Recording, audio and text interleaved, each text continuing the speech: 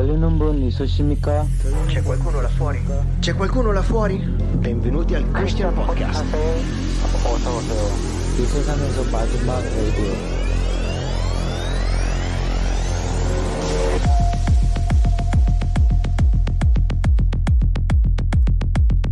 Oh yeah, my friends, it's another beautiful day in the neighborhood. You guys know me. My name is Beto Gudinho with Christian Podcast, and today is going to be an amazing episode. We're going to talk about a little bit about the benefits of social media fasting. That's like the overall goal, but we're going to have an expert, a sociologist, talking with us about like how distressful digital technologies can be in our lives. So I'm so excited for this conversation we're going to have today. But before we do that, I want to read a paragraph from the author's book. And the book is right here. I have it in my hands as you're looking at it right now. It's called Restless Devices. And like I always say, I do kind of judge a book by its cover, and this one was like, man, I love it. It's like there's a hand that's disappearing. The device itself, it's transparent, so you can see your own hand, and it's almost like behind the device there's a human. Like you should be able to see your humanity beyond the device itself. So it's so cool, but then it's kind of like disappearing into like ones and zeros, or kind of like the digital world. So it's so good. So I want to read this excerpt that I think I'm going to try a new thing here on the show. So we'll see how it goes. If you guys are ready, set your minds on this, okay? I want you to be a little zen right now. Okay, let's breathe in. Breathe out. And the point is that as I read this, it's even going to bring some sort of dissonance in your mind. Okay? I hope so. Here it is. Page 22. Life is constantly being lived elsewhere, as our bodies are in one place, but our minds and consciousness reside focused on the stuff of our screens. Our collective consciousness is increasingly one in which no matter where we are or what we are doing, we feel the need to catch up. To catch up on our emails, texts, social media feeds, the news of the day. The internet used to be out there in an exotic frontier called cyberspace. Now the internet is very much in the mundane of our kitchen counters and living rooms, lubricating our social lives and infused into our daily rhythms and habits of being that the comparison of real in virtual from the 1990s simply doesn't make sense anymore.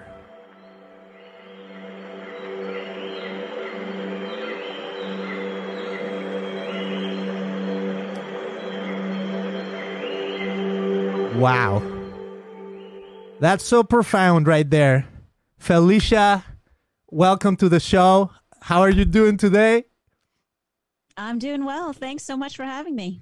Awesome. Well, Felicia, I'm so excited to have you. And like I was saying, I was reading a little bit of your book, and I was hoping it would bring a little bit of dissonance to people listening, with the background of like beautiful birds, and it's almost like you're in a rainforest.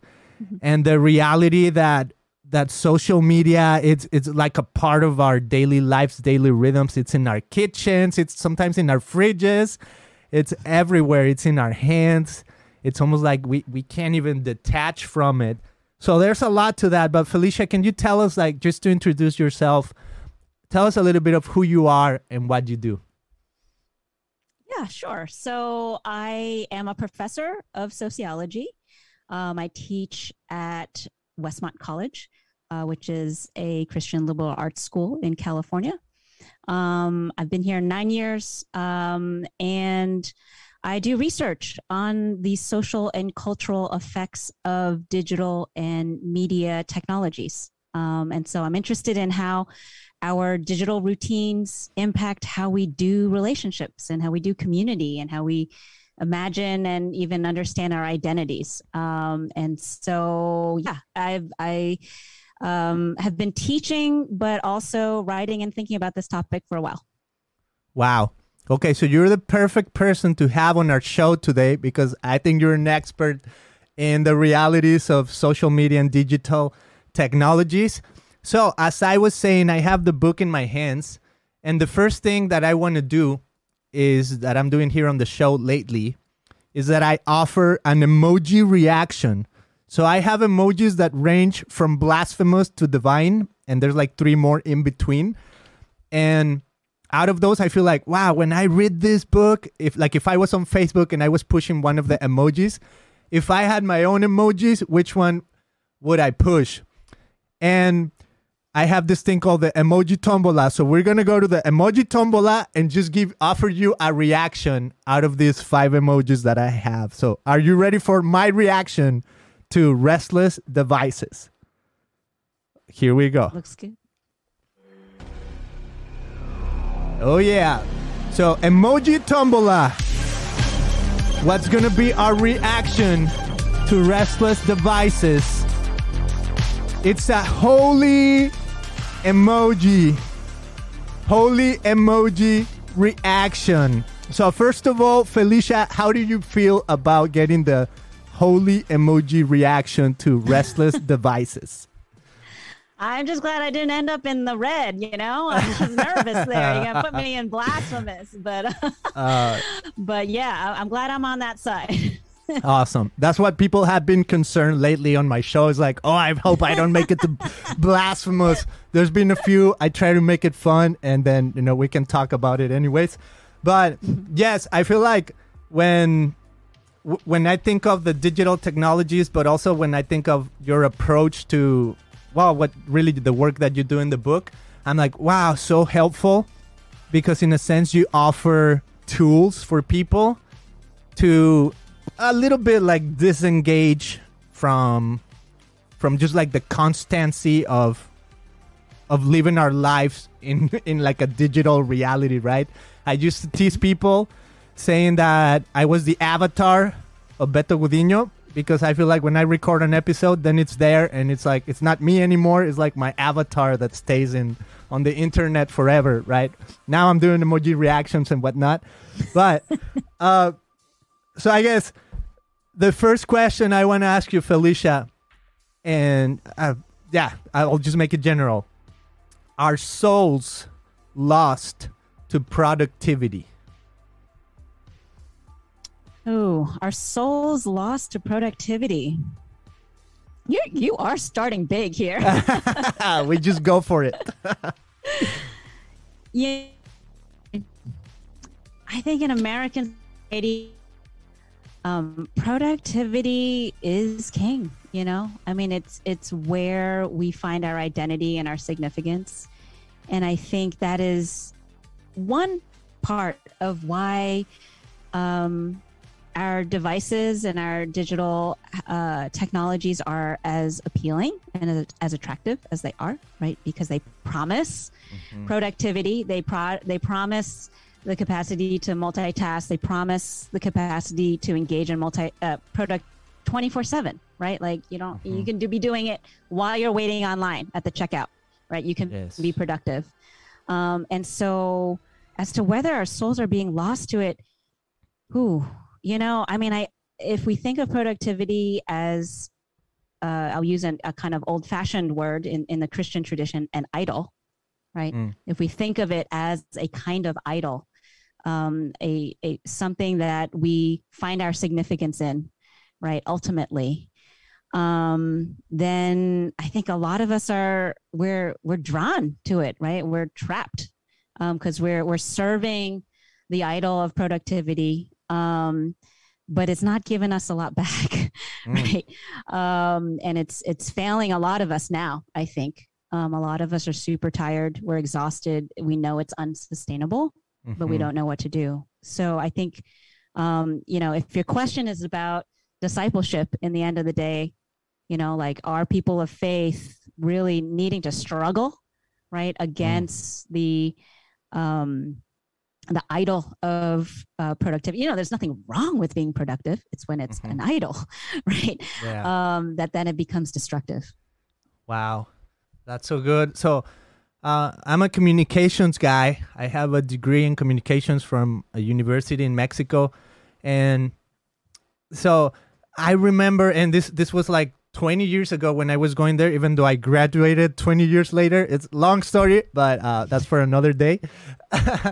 But it's so interesting to just witness how technology and communications have shifted in the last 20 years, right? It's been happening like since the last 100 years, but it's been so rapidly changing as we enter like the new century. So I love how sometimes in the book you talk about like the story of the internet and like the main characters that have participated in it, and even like the predictions as the internet was starting, and then kind of like, okay, looking back 30 years later, or however many years the internet has been around, kind of like, okay, this is where we got it right, this is where we got it wrong.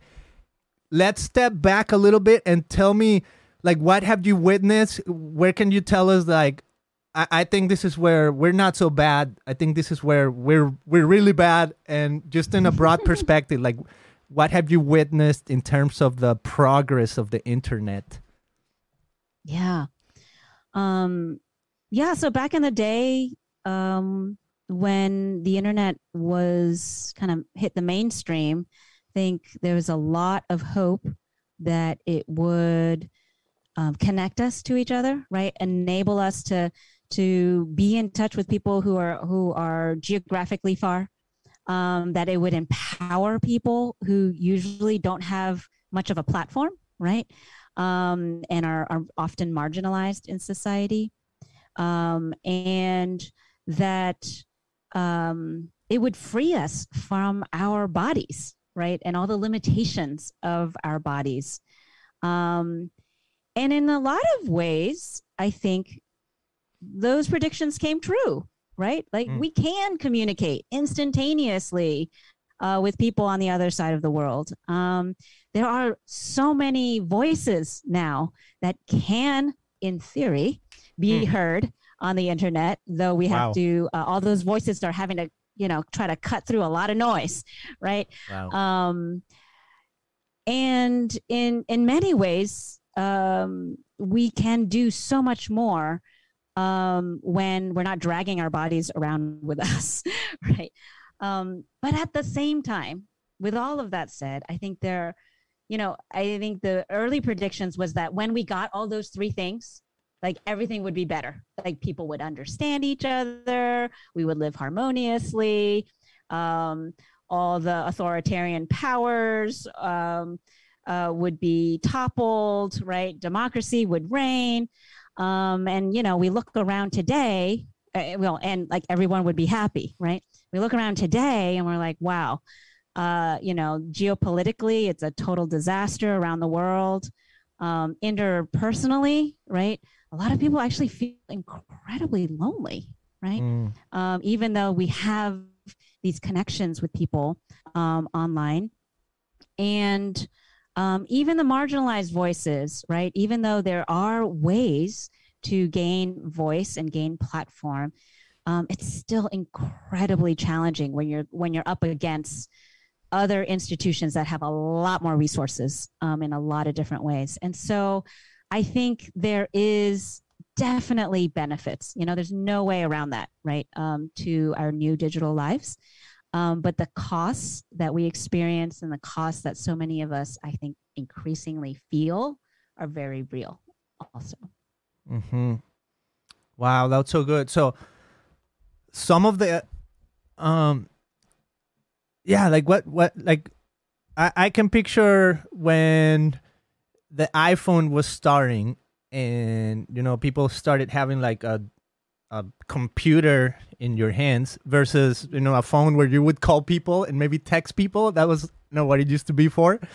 To now you have like an entire computer in your hands. And then I remember like the very first images that we were getting from around the world was, people staring at the screen on the streets, like all the time, right? You're waiting for a bus and you're looking at the screen. You're walking in the street, you're looking at the screen, like everywhere looking at the screen. And I guess back in the days, there was this sense of, are we becoming like zombies, right? Like people who are not paying attention to the surroundings, like so focused, like you're there, but your mind is somewhere else, like we were reading at the beginning.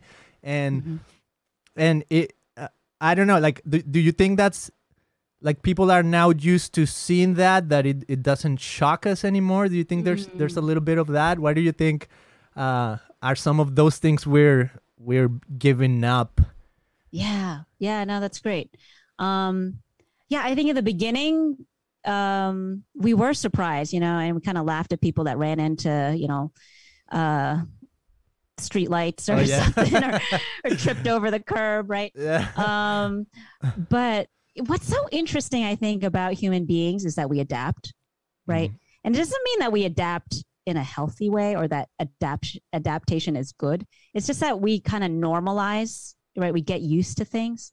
And so I think we've kind of gotten used to people just looking at their phones and not being aware or even really present to the people around them. We do that even with our friends, right? Like we let them, like we give them permission to ignore us, right? When there's a notification and we're having a conversation and we're just like, oh, no, go ahead, check your notification, right?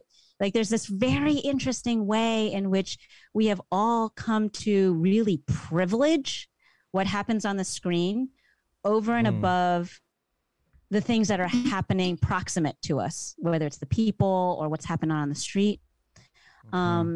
And I think that is something that is, to me, really troubling, in that what's happening on our screens seems to be more important than my family member who's talking to me or my best friend who's trying to have a conversation with me. Our brains are, not only are we kind of adapting to certain social norms, but our brains, right, are being trained in such a way that we kind of compulsively respond to our screens now, right, over and above a human being who is with us or what's happening around us. Yeah, so you talk about some of like the psychological traits behind the way these devices functioned on your book. And like, for example, you talk about the Skinner box, the iron cage rationality. There's a phrase called networked individualism. You talk about the Jesus phone, that it was one of the first phrases when the iPhone came out.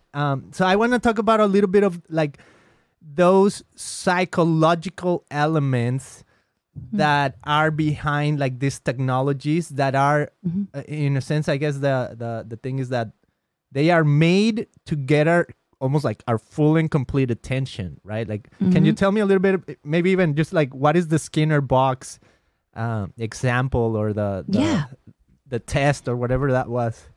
Yeah, so the Skinner box is a experiment or research that was done by B.F. Skinner, who is a behavioral psychologist, who is seeing if he could train a rat to engage in certain behaviors. And so the Skinner box involved a rat that had to press a lever to get food, right?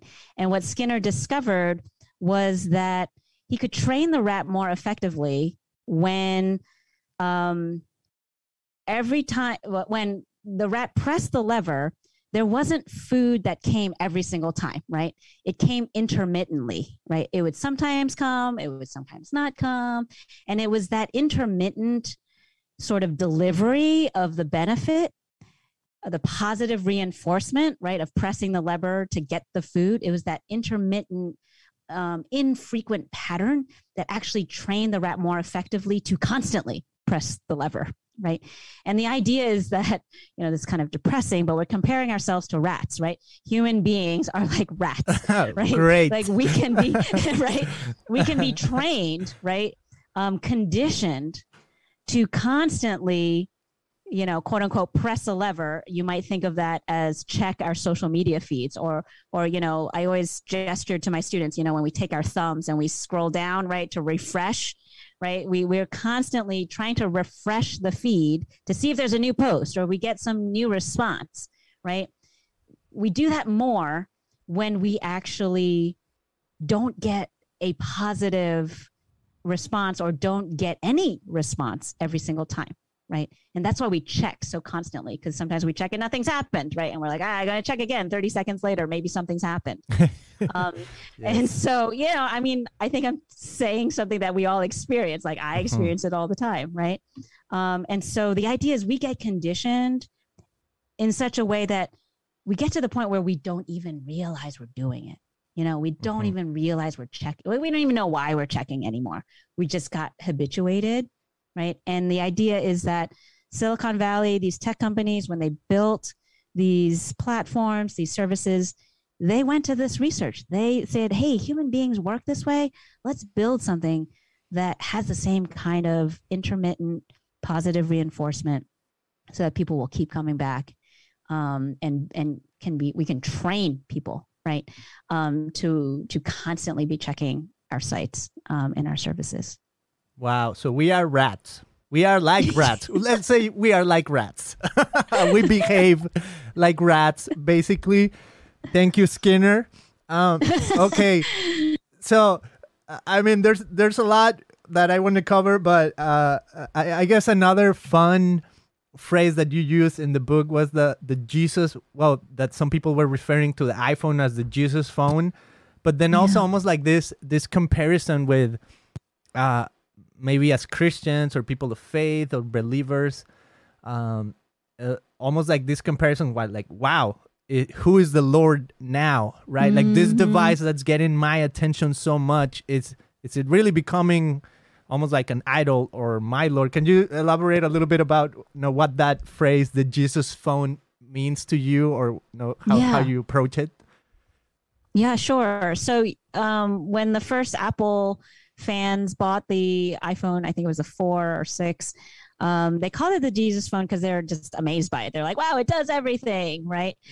And so it's just a fun name. But I think for people of faith, it's actually really powerful, ironic type of name, because I think it is very similar to one's relationship with Jesus, in that when we do let the device into our life, right?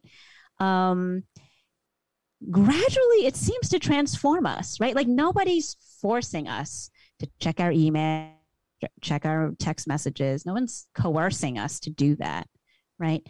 But gradually, when I look through the years of my relationship with my phone, it's like I've used it more and more in my life. I've let it enter into more and more parts of my life, right? And it's impacting me, right? It's on my mind, right? I think about what might be happening on social media, what may be happening in my messages as the notification goes off, right? Thinking about the emails that I have to write, even when I'm not on the device. And I think for people of faith, in many ways, that's an interesting parallel, right? To the role that our following of Jesus theoretically should take. Wow, that's so good. And I want to talk in a little bit. I want to talk about almost like you call it the theological anthropology, and maybe we can get a little bit more into like the theological elements of these ideas. But first, there's a phrase that you have on page 19 that I thought, this is so good. It says, most prominently, being connected today is closer to a state of consciousness, a human condition, than a discrete behavior. And is that the metaverse? Is like a state of like collective consciousness somewhere out there in a realm floating in cyberspace? Well, when I was writing the book, the metaverse wasn't really on the radar yet. I wasn't quite thinking about the metaverse I think I was more interested in the ways that we tend to think about our relationships with our devices in terms of when we're actually looking at our screens, right? Like when we're actually looking at our phone, or we're looking at our Apple Watch, or whatever it might be, right? But I want to argue that it's not simply the times when we're actually picking up the phone and looking at it that is impacting us. In fact, we are a part of our spirit, a part of our consciousness is actually already dedicated to wondering, to worrying, to planning what we're going to post, right? Or what someone has already said about our post. And it's so deep in such a way that, here's an example. You see a beautiful sunset, right? And automatically, what do we do now? We don't actually look at the sunset and just take it in. What do? We take a picture of it and we post it, right? And it doesn't look as good.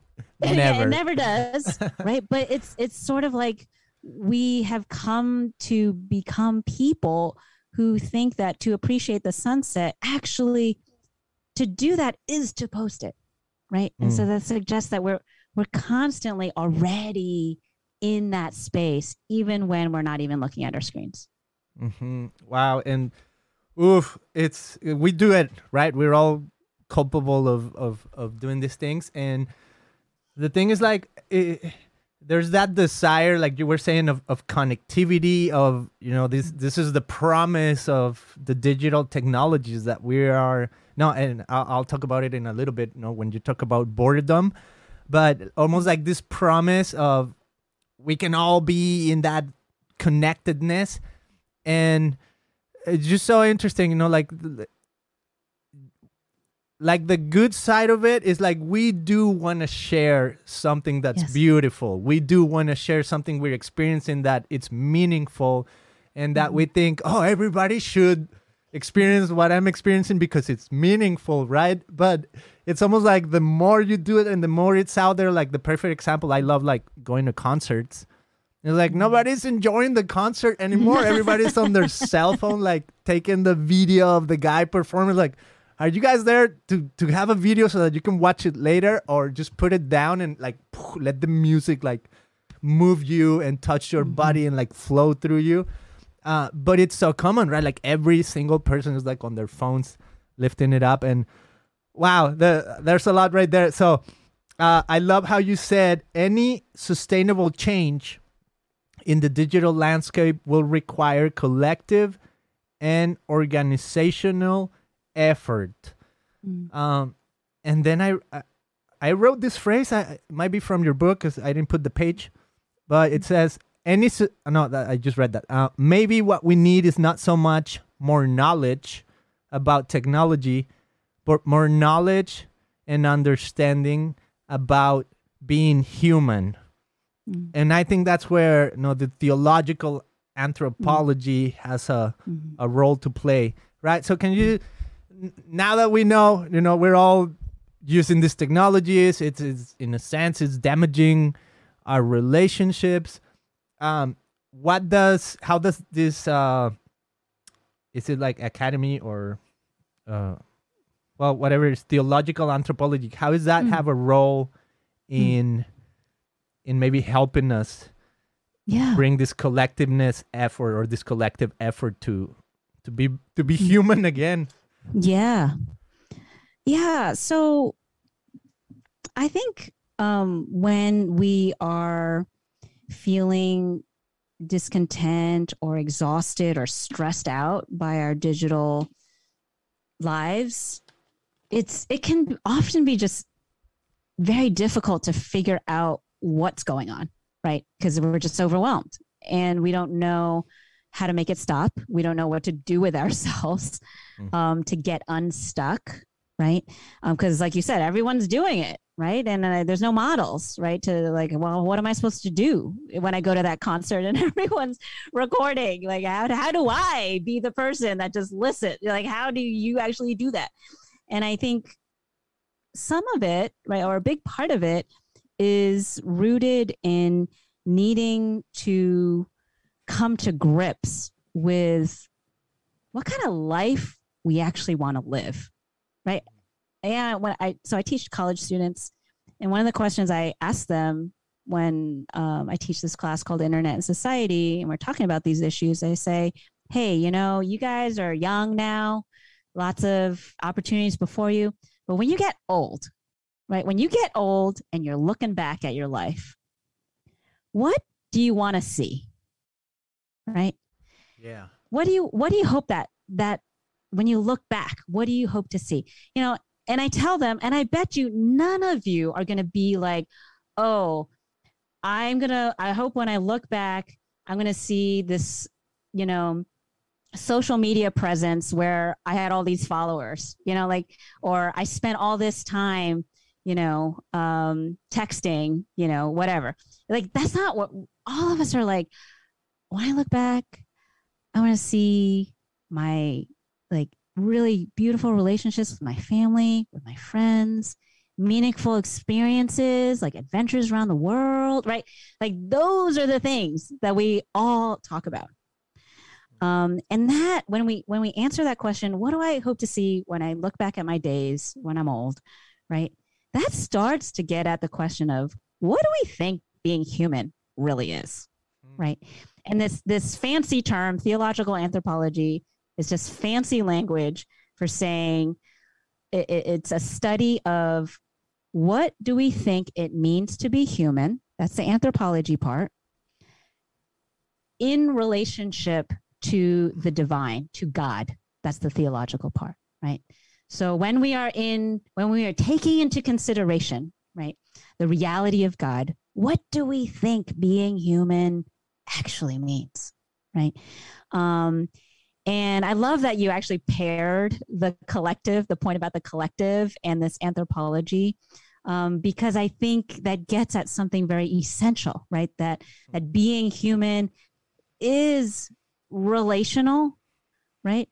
But not merely in a, hey, I post one picture, you post one picture, and we hit like, right? Or we send each other a nice emoji, right? Like, we all know that's nice and that's satisfying, but we also know, like, we want more, right? Like, we want more than that, right? And when people have great relationships online, and when they're finally able to be in person together, spend a weekend together, right? It's not always perfect, but usually it's better, right?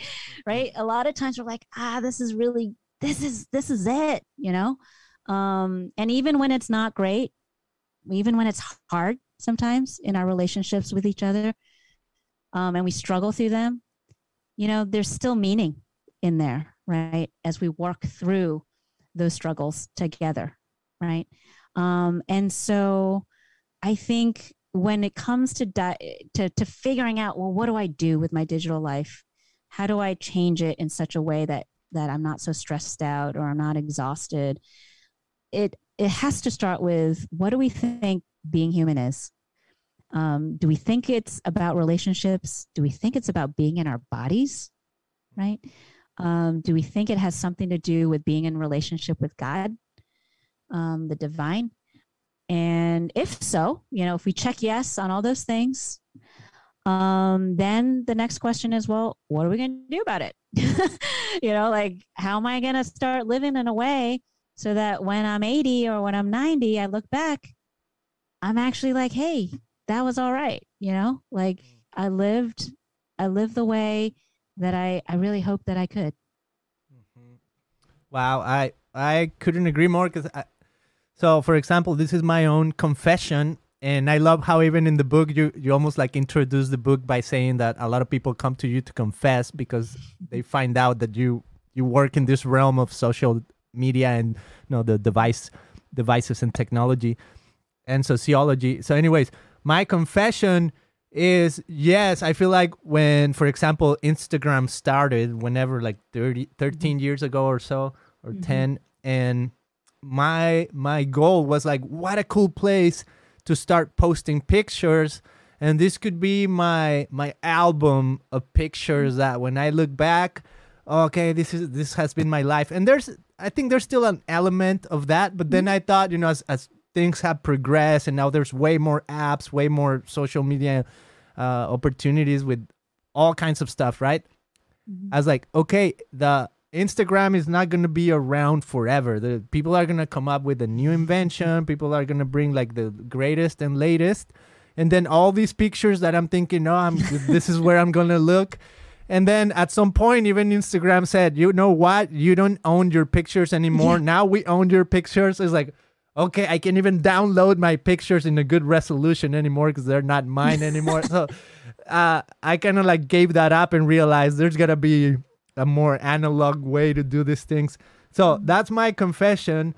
And I want to talk about, you talk about almost like life hacks as like, okay, as humans and we're becoming so, like I was saying, what was the first thing I was saying? That we are losing our souls to productivity, right? So it's almost like this sense of like, oh, whatever life hack that can make me, perform triple and, be better at this or be better at that. I'm going to pursue it, And so you have this, well, I want to talk about the Trinity too, but first, you have a saying from Hannah Arendt, and it's about the launch of the first satellite. And she was saying that it's like a rebellion against human existence as it has been given, a free gift, which he wishes to exchange as it were for something he has made himself. So almost like this idea of life hack of, a satellite is going to make us better. It's going to make us connect. And this was from like 1958 or something, right? When this person wrote this. So way before, like all these internet capabilities and whatnot. But tell me a little bit about these life hacks where it's almost in the sense of like rebellion against human existence as it is. Yeah. So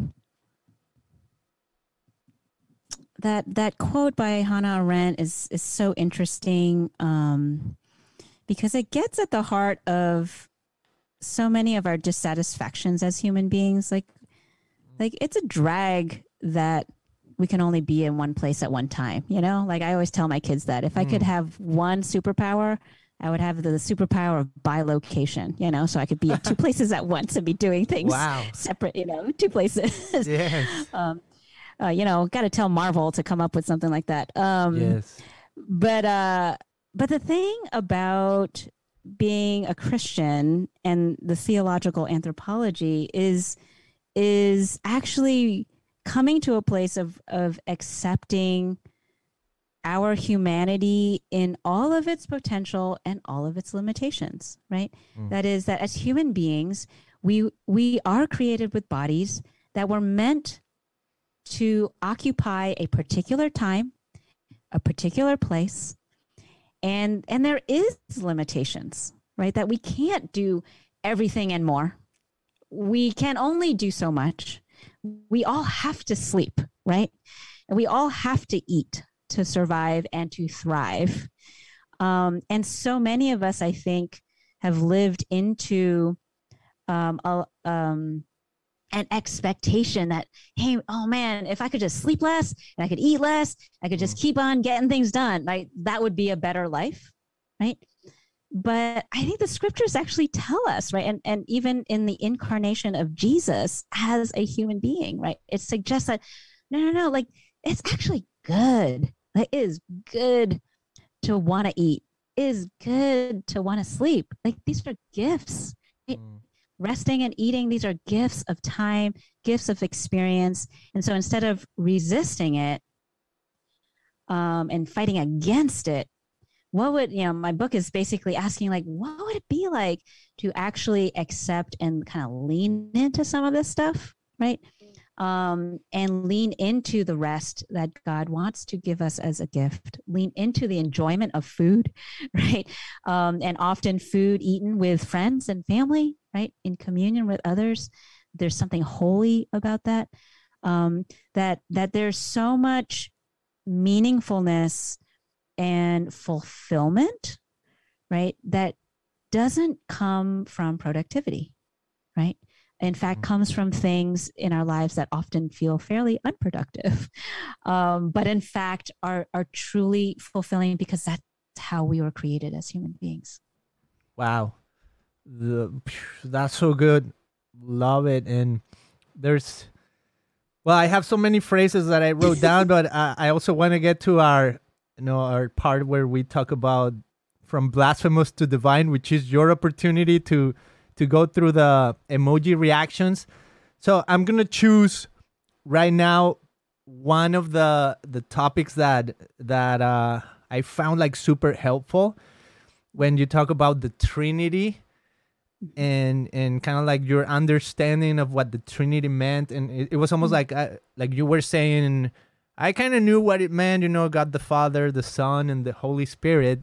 But then you quote Colin Gunton, who says God's very essence consists of being in relationship. Like the Trinity, like that's the essence of what it means to be a triune God, that he is in relationship. And if therefore we are created in his image, well, there's a sense of like our essence should be relationship too, right? So I think to me, like that sum up like the whole theological argument is like, oh, oof, that's solid. So can you tell me a little bit about what it meant for you to discover what the Trinity is in that relationship realm? Yeah, I grew up in a space where talking about the Trinity was just some sort of like philosophical kind of debate, kind of like, well, how do you get three things in one? And, batting around the philosophical, logical boundaries of that. And when I came to discover that, to think about and to imagine the Trinity as not merely a philosophical problem to solve, but actually this really beautiful picture of relationality, right? Where it would be possible for three beings to actually be one, right? That they are intertwined with each other, that their identities depend on each other, and that they're distinct still, right? I just think the puzzle of how it works in the Trinity is so much the puzzle that we're working through, the challenge of what we're working through in contemporary culture, right? It's just like, how do you let people be distinct, different from each other, and still be in unity, right? I mean, that's the question of the church, right? That's like through the ages. It's just like, how do you let people be of different cultures, be of different ethnicities, be of different political ideologies, and still be unified, right? And the Trinity says, well, this is actually what it's about. You don't require everyone to become homogenous, right? To be the same, to do exactly the same thing. But it's actually needing to let each other be fully who they are in their diversity, right? In their particular identity, right? In Christ, that we can experience actually what being in relationship with God is, right? And so I think to me, it's exciting, right? It's sort of like, wow, it gives me hope, right? That we have a God that understands difference, that actually lives into that and finds more fulfillment, right, out of difference than sameness. That gives me hope. Wow, so good. Well, thank you for elaborating on that. And yeah, that was one of my favorite. I think it spoke to me personally, like, oh, what a great like vision of how the Trinity works and how it can be reflected in us as humans. And so I have there's a phrase by one of the bands I love named Kings of Leon, and they have this phrase in one of their songs that says, "Take the time to waste the moment. It's almost like a paradox right there, right? Like an oxymoron, like take the time to waste the moment. But in this, I guess this is, before we go to the emojis, what would be one of the main benefits? Like I know, for example, like you talk in the book about like giving up Facebook, right? So is there like, if you do this one thing, it's going to be so helpful in this way, like the main benefit of social media fast, of giving up maybe an app or your notifications, or is there like one thing you would call people or invite them to? If you do this, you're going to experience this thing. Or is there too much? Well, I do shy away from prescribing a plan, right? Because I do think we are really different. Each of us has really different relationships with technology, and we're drawn to it in different ways, which is why in the book I suggest experiments. Like we got to try different things to figure out what works for us. But I do think one general principle that I think might be helpful is finding a way to start our day without any devices. And what I mean is like 10 minutes, like when I wake up, the first 10 minutes, if I can just spend it not looking at my phone, not looking at my feed, not looking at my text, not looking at my calendar, not looking at, right? There's 10 minutes where I actually feel the slippers that I walk in, smell the coffee that I'm drinking, actually see what is outside the window, right? Take a couple breaths like you started this episode with, right? Just a little bit of grounding, and we all have different things, for some of us, we might, want to stretch. We might want to listen to a song. We might want to play a song if anyone out there is talented, right? But like doing the thing that's 10 minutes that just lets you enter into your body, be present before you let all of it come in on the phone. And for some of us, that might mean having to get an alarm clock. This is what my students always tell me, because they wake up, they touch their phones because it's their alarm clock. And I'm like, well, maybe you need to get an analog alarm clock, like old school, yes, right? So you can put your phone somewhere else and wake up and spend 10 minutes without it. Yeah. Wow. So good. Okay. So we are going to go from blasphemous to divine based on our emoji reactions. And I'll give you one of them. This is mine. This is my own idea that I was thinking as we were talking. I'm like, okay, I'll give you a freebie with blasphemous. I was thinking, as we were talking about being present, I thought the most blasphemous technology that we could ever invent would be teleportation. As you were talking about, I wish I could be in all kinds of places. I'm like, if one day, for whatever reason, that becomes a reality, I think that's the end of humanity. Like, like we are in big trouble. Teleportation would be like, we lose ourselves. But what would be the most blasphemous idea that you can think of when it comes to social media or the digital age and technology? This is a question for me? Yes. Ooh. I think it would be, you joked about the metaverse. I think the most blasphemous thing, kind of, this is along your lines, is if we could actually like know what other people are actually thinking through our technologies. That would be really bad. Like if we could read each other's minds. Yes. That would be a real mind trip that would go very badly.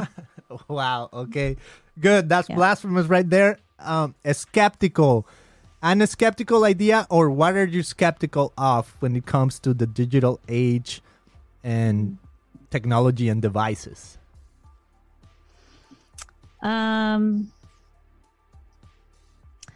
I think I would be skeptical about our technology, the tech companies' capacity to know what's good for us.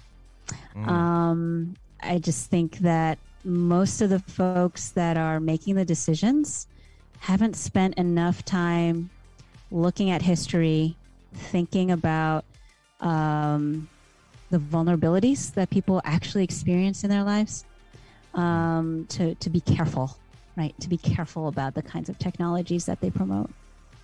So good. All right, let's move on to inspired emoji. Where do you see something that inspires you, or inspiration, or something that you feel like it's inspired in this realm? My first thought, and this is about church life, my first thought went to, there's a movement that I recently learned about where there are churches that are starting up that are about eating together, right? Like when they get together, they don't do like all the standard Sunday worship stuff. Like they get together and they actually eat. Like that is the time to do church together. Wow. Not like after service, not down in the basement, like eating together. And that strikes me as getting something very right that I don't know a whole lot about, but I'd love to learn more about. Wow. Yeah, that's inspiring right there. So good. Okay, something holy when it comes to technology, the digital age, and devices. Can I say that when we actually set it aside, we might actually experience some holy moments sometimes. So the abstinence. Yeah, exactly. And again, not like full on. I mean, it could just be 10 minutes, right? Where it's like we create a little time. We protect that time where we can have our eyes open to a bit of holiness that's like right in front of us, whether it's in a person or something in nature. It's just right there. Wow. So good. Yeah. I love it, love it, love it, love it. Okay, so the last is divine. What is like the most divine idea when it comes to social media, digital age, technology? Ooh.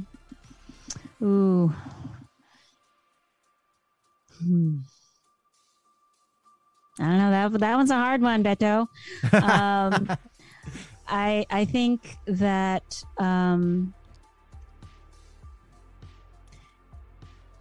there are a lot of good intentions that our technologies have been created for. And that's what makes it so tricky. Because, these technologies, social media were created to help us connect. And there's been a lot of good. But at the same time, I think it is in our over-reliance and in the ways that these technologies have been designed to condition us to over-reliance, that we kind of lose an appetite for the divine, actually, which is kind of scary to me. But I think what's exciting, maybe this gets back to inspired, is I think especially young people, even though they're growing up in it, I think they might see more clearly because there's a hunger for the divine that I see in a lot of my students. And when they taste it, they're like, yeah, I want more of this. So that's exciting to me. Wow. There it is.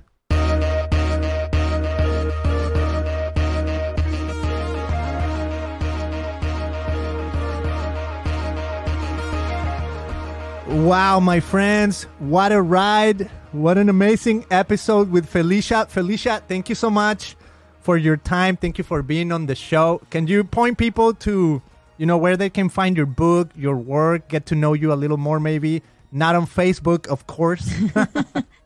Yeah, so I have a personal website. It is FeliciaWuSong.com. You could also find me as a faculty member at Westmont College. That has the same sort of link. But the book's being sold at all the regular places. You could also find it directly from InterVarsity Press, where it's published. Love it. Thank you so much for being on the show. Thanks. It's been great. Thank you.